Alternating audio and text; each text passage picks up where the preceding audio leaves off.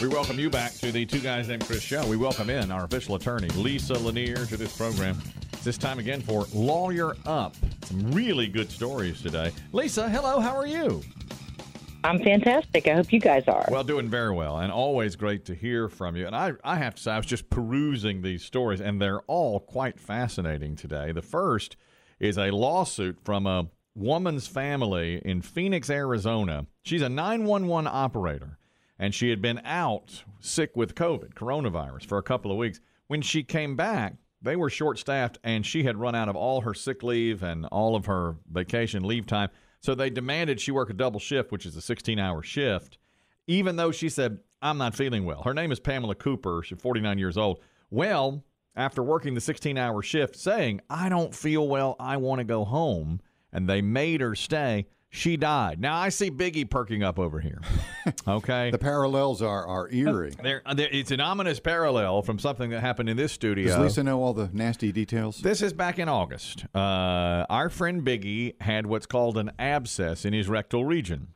This is the first one. This was the first one. Abscess A. Oh, yeah. This is abscess A, and he was in here, and he had an appointment at like 11 a.m. right after the show ends to go to the doctor. And he said, as the show went on, and Chris Tim didn't witness this, but he said to Dave and myself, this is getting worse and worse, and I feel like it's about to explode. Writhing in pain. Didn't his temperature go up? Spiking, 103, 104. And he was laying on a bench, profusely sweating, and I put a microphone position just in front of his face so he could continue to work. Be funny, fatty. And he said this show was ending at 10 a.m., and he said at about 9:40, is there any way we could leave 15 minutes early? And I said, and Dave will be witness, that's not who we are. That's not how we do it here. That's not what we do. That's not how we got to where we are. So, Kelly, where do your sympathies lie with this dead 911 operator? Throw it out. Yeah. Mistrial. Throw it out. Mistrial. No way. Mm-hmm. No, she says she worked, or the family says she worked 16 hours, but she said, I'm sick. I don't feel well. I've got She to go worked home." herself to death. She literally worked herself to death. And Yep. they say they overworked. They're suing for $35 million. What do you think about this, Lisa Lanier? Does the family have a case? It's a tough case, and because of workers' compensation laws and that sort of thing. But working oneself to death is a thing, and it can certainly happen. And people are starting to, medical institutions are starting to study it more and more. It happens so frequently in some cultures, like in Japan, for example. It's so common for people to work themselves to death that they have a name for it. It's called karoshi. Mm-hmm. Karoshi. So you almost karoshied Biggie, apparently. I did. In this country, it's called Bigishi. Yep. It's really the only way Biggie would die working. Yeah. It's not going to happen on a regular day. I can tell you that. But the problem is that in most states, like Arizona, as in most states, workers' compensation is your exclusive remedy if your death or injury is caused by your job. Mm-hmm. And the only way around that in Arizona is to show that the employer did something knowingly and purposefully with the direct objective of injuring you, which is basically they have to try to kill you. So I mean it's a very, very high standard. The other problem she has is excuse me, Biggie's staring at me. He's checking 2 out of 3 boxes. Yeah. I'm just sitting here in my head going, well, yeah, that. Yeah, I did. Ticking them off one by one. Some say I tried to I bet you couldn't prove that he tried to kill you. Yeah, prove it. Yeah. Well, I don't know. He said, I think I'm going to die. Can I leave? I said, absolutely not. No. It's true. Yeah. And really, the show wasn't even that Is good that that day. intent? I don't know. That wasn't that good. No. It was no. We had to play a pyramid or something. Where are you going to go? Your appointment's not till 11. Right. And everybody kept. A doctor called and said, get out right now. Go to the ER. Should I have heard those voices? We'll never know. We'll never know how it should have gone. No. So, but you think she's going to have a tough time, or their family's going to have a tough time with this then, Lisa? Her family's going to have a tough time getting around that workers' compensation exclusivity rule. The other issue is that she died from complications of the coronavirus. Mm-hmm. And, some people have really, really bad long-term consequences, heart damage, lung damage. And if she was one of those people, she's going to have a hard time showing that the work, the job, or having to work that double was the cause, when the cause apparently was complications from COVID. Yes. Good point. Yes. Was there no exceptions or exclusions from COVID and taking sick days, and them not counting against you quite as much when you've had a severe case Yeah, of they it. said she was out. She was out of all her days. So they said, you have to work. And you have Government to work 16 didn't make any hours. sort of. I think she had accumulated a lot of used leave, not just because of Corona. She was out with Corona for 6 weeks, but she also cared for her elderly mother, and I think maybe had been out with her as well. Man, Lordy. my goodness. Poor thing. Well, I wish the family luck, but I think Biggie can put his pen down. We're not going to. That's just not happening in this situation. The next, Yeah, they're going to correct you. another one here. A guy in Bergen County, New Jersey, has filed a lawsuit against a prank company based out of New York, alleging they mailed him over a 18-month period a chocolate penis, a glitter bomb, and several other obscene packages meant to shock and offend him. The place is called Ruin Days, and they say, we will ruin the day of a person you don't like by sending them imitation feces, bags of dirt, annoying pranks to unsuspecting recipients to ruin their day. God, I wish I'd have thought of this idea. Right. It's a 21st century whoopee cushion. Exactly what it is. Yes. That's right. What a genius. Well, this guy, Nick Coretta, who lives in Oakland, New Jersey, says that he started getting these things, and in May of 2019, that chocolate penis was sent to his office, along with a package designed to disguise the true nature of its content. So when he opened it in front of coworkers, he was...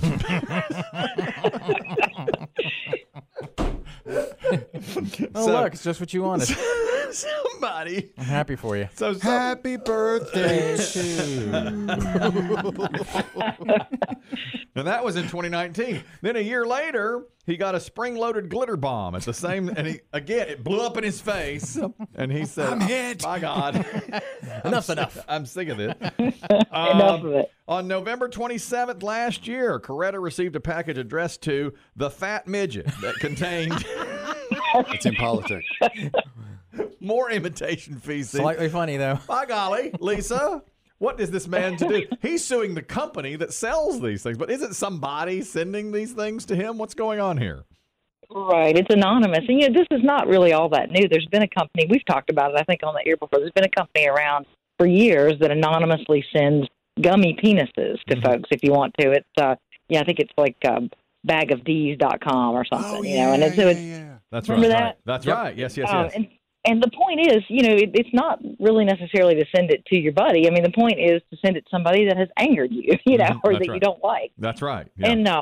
And so Ruin Days is just kind of taking this to a whole other level by adding all these other things besides gummy penises. And basically the sending of a prank anonymously in an isolated way, there's nothing wrong with that. You can prank someone as long as it's not dangerous or, explosive or anything. But where they cross the line potentially is these glitter bombs actually have a history of causing injuries. There have been several lawsuits where people have had eye injuries and things from these, if they didn't know and they were holding it too close to their face or whatever, because it's a surprise. And these glitter bombs are often sent not just by these prank companies, but by other companies for fun, celebrating your birthday, whatever. That's right. So if you have an actual injury from it, then he can sue. And then the other exception is here where it's gone to the level of harassment. He then has a cause of action.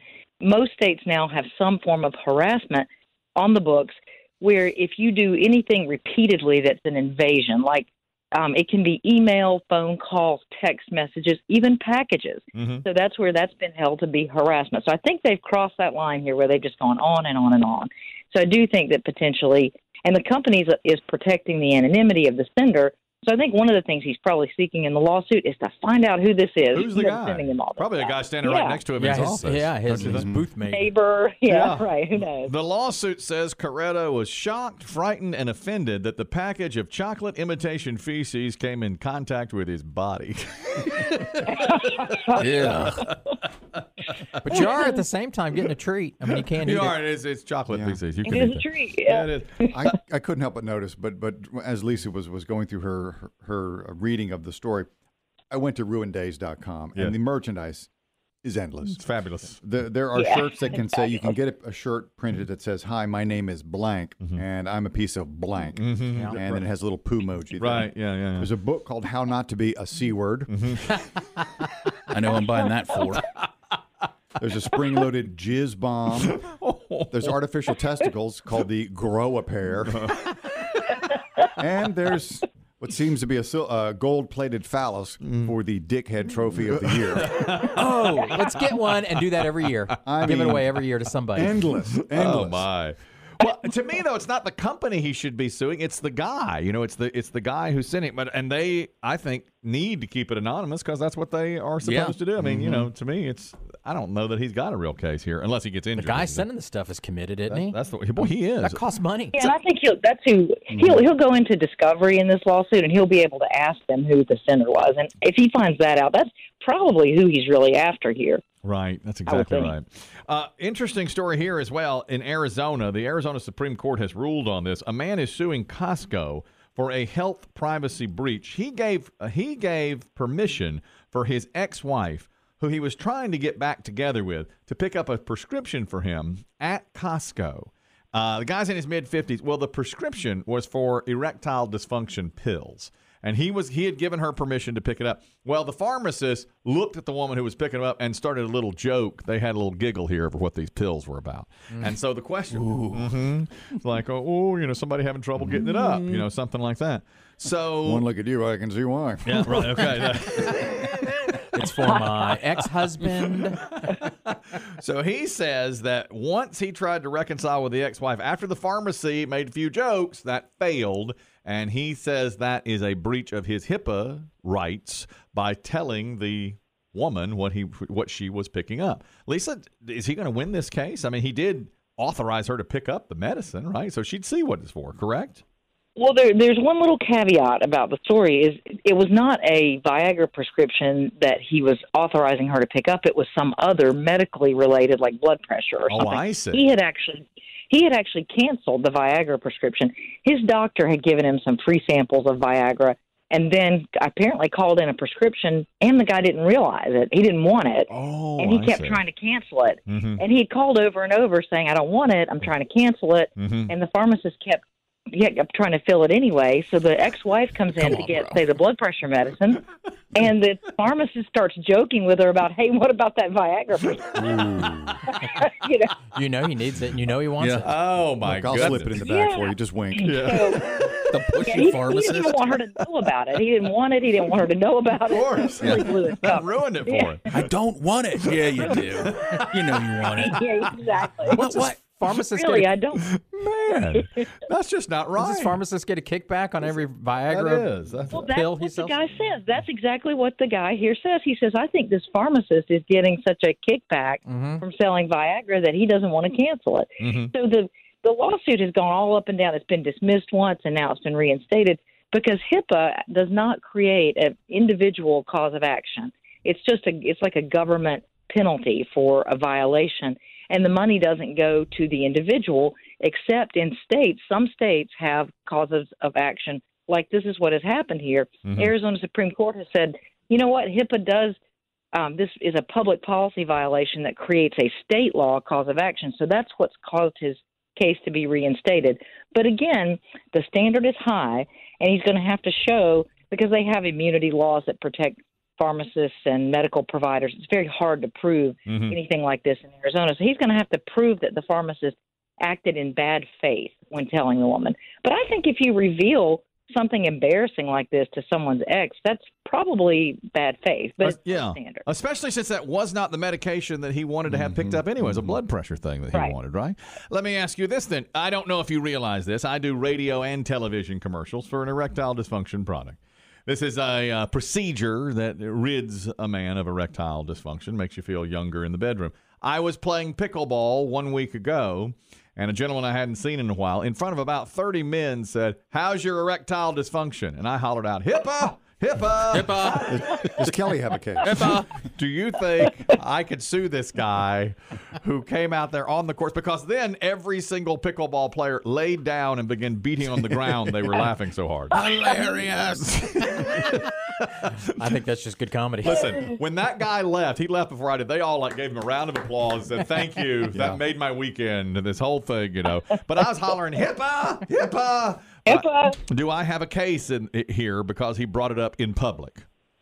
Not unless he was your doctor or someone that healthcare provider for you now. He's not even close to that. I think he did insurance. Just a TV watcher. He's nothing. He's Yeah, single. you did put it out there.